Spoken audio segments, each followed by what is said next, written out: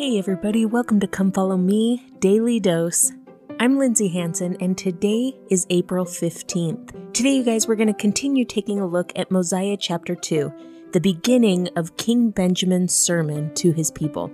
I want to start out today by looking at verse 21. Verse 21 says, "And I say unto you, that if ye should serve him who has created you from the beginning, and is preserving you from day to day by lending you breath, that ye may live and move and do according to your own will, and even supporting you from one moment to another. I say unto you, if ye should serve him with all your whole souls, yet ye would be unprofitable servants." Now, the thing that really stands out to me here is I remember when I decided to serve a mission. And I got my call in August. I didn't leave till December. And so I had all this time to think about serving. And I remember thinking that I was going to go out there and I was going to work so hard and I was going to be such an incredible missionary so that I could pay Heavenly Father back for all my blessings. Now, that is laughable to me now. In fact, I remember at the end of my mission writing in my journal and saying, I'm more in debt now than I have ever been.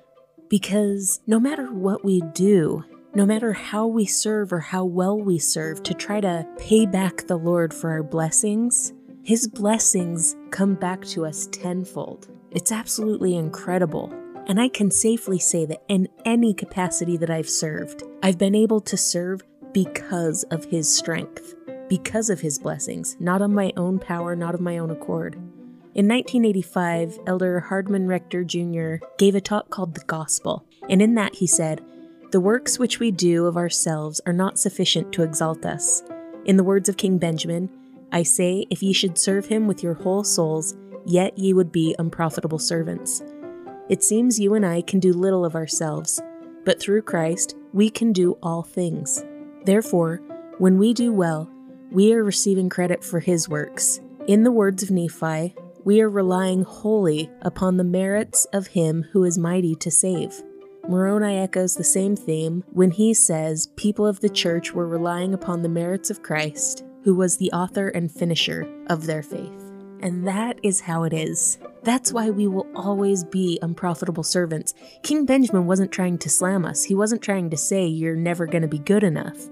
What he's saying is that anything that we do, anything that we accomplish, in any capacity that we serve, we will be serving first of all with the strength and capacity of the Savior, not by our own strength and capacity, but second, we will be so incredibly blessed for that service and for that work. So we end up at the end more in debt than we were when we started. But what a beautiful debt to owe. All we can really do is humble ourselves and be grateful for that great debt that we have. So continuing on, verse 22 says, "And behold, all that he requires of you is to keep his commandments. And he has promised you that if ye would keep his commandments, ye should prosper in the land. And he never doth vary from that which he has said. Therefore, if ye do keep his commandments, he doth bless you and prosper you."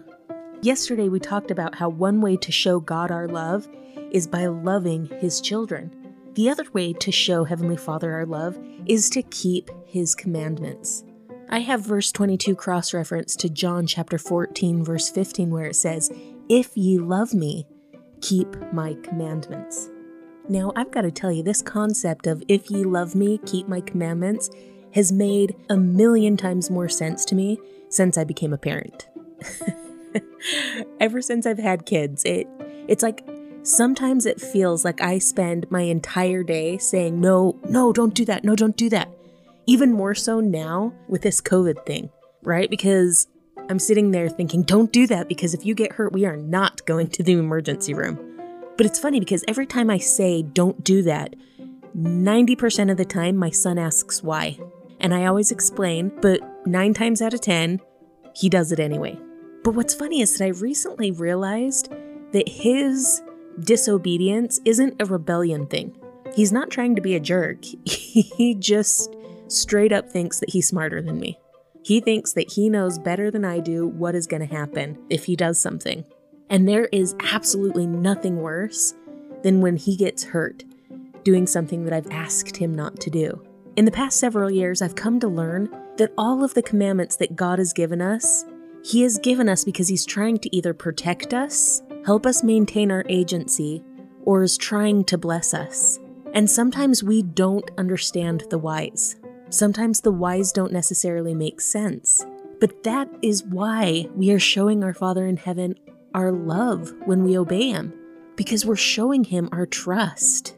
We're telling Him that we believe that He knows and understands things in ways that we can't quite comprehend yet, and that we want to be close to Him by following His word.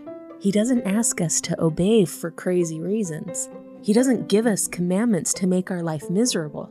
He gives us commandments because He can see something more clearly than we can. That He knows and understands things that maybe we don't quite get. Or He understands that there is a blessing that He wants to give us.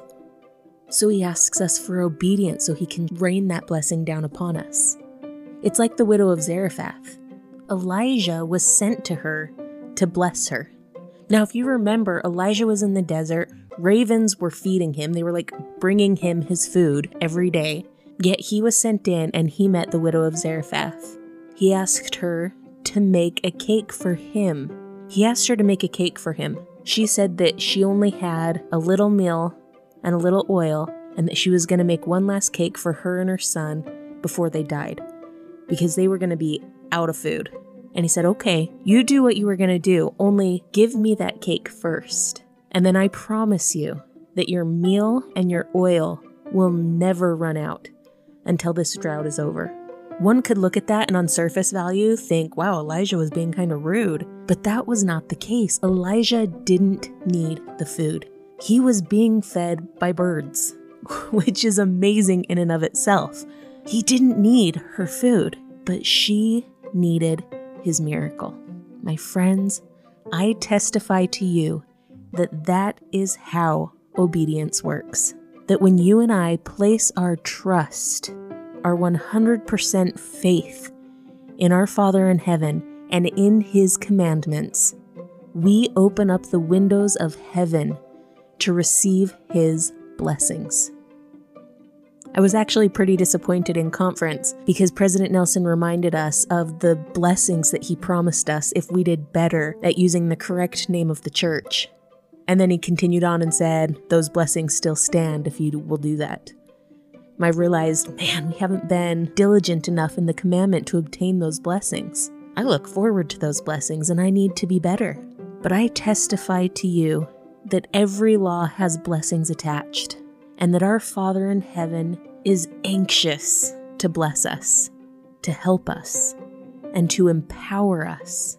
So much so that if we spend our entire lives working and serving in His cause, we will still be unprofitable, because the blessings upon our head will be 100 times the efforts that we've given. Our Father in heaven and our Savior live to bless in time of need. I only pray that my obedience is on par for those blessings. Thank you so much for listening today, you guys. If you're liking this podcast, make sure to like, to share on social media, and to subscribe. This has been Come Follow Me Daily Dose, and I'm Lindsay Hansen.